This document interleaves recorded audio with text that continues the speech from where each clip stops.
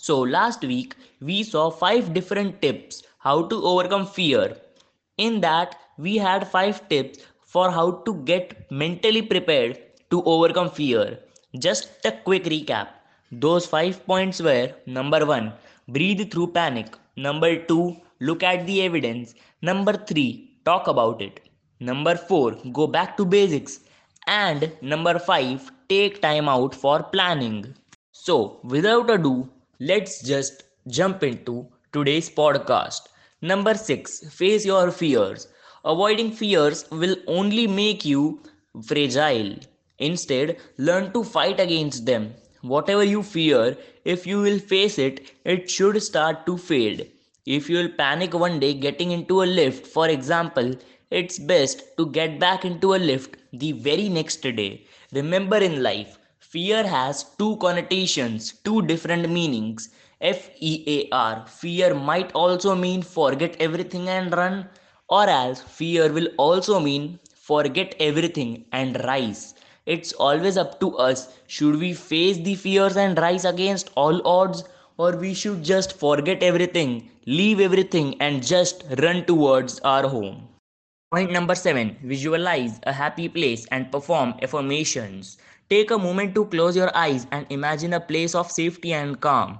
It could be a picture of you walking on a beautiful beach, or snugged up in bed with a cat next to you, or a happy memory from your childhood. Let the positive feelings smoothen your mind until you feel more and more relaxed.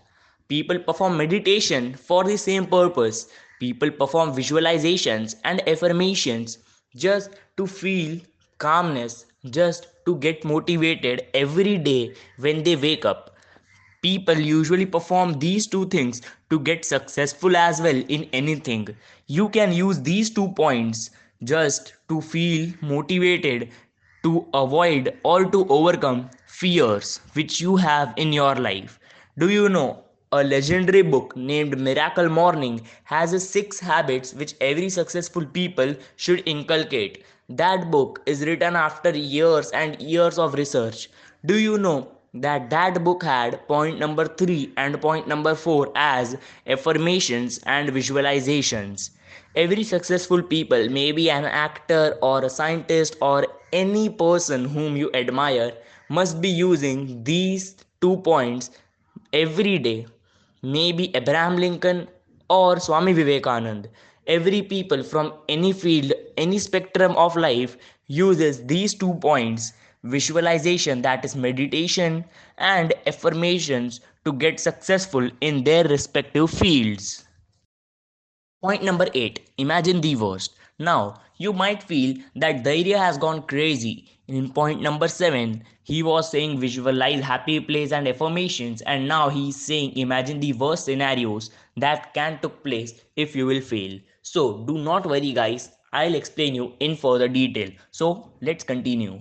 So, what's the need? Why is it required? Why it is crucial to imagine worst situation it might took place if you will fail? So let me explain you via some great examples. Elon Musk, after selling PayPal, he had $108 million, and he then invested that money, that huge amount, at the age of 22 and 23 years in his company Tesla. He gave everything to Tesla and SpaceX. Nobody knew what he will do. He thought that he might get successful. He was thinking that he will achieve his success, but at the same time, he knew he had that reality check that if it won't get as he has thought, that if he will lose all his money and stuff in SpaceX company in launching, then he won't be like unsuccessful person. He will have his funds, he will have his personal life, but the only thing which he will lose is monetary gains. The only thing he might lose in future is his fame, his passion, and his legacy. But he knew that these things won't matter much to him. He will continue with his future projects. He will continue with different launchings, and ultimately he went ahead. Learn to imagine worst parts of your life. If you can't, then leave it. If ever you are starting any project, imagine the best scenario and the least but still the worst scenario which might took place in future if everything will go wrong. If you can do this, you will have whole spectrum in front of your eyes. You will be able to understand, examine and analyze the situations, and ultimately you will have a reality check. Many people who don't have such reality checks in personal life, in relationships, in success, in happiness, in any professional field or in personal life end up committing suicide. King of music. Elvis Presley was given this title.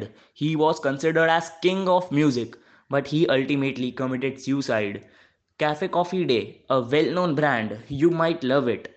Do you know that its owner created a mess for him and ultimately committed suicide because he did not think that he is doing wrong or right. He did not imagine the worst situation.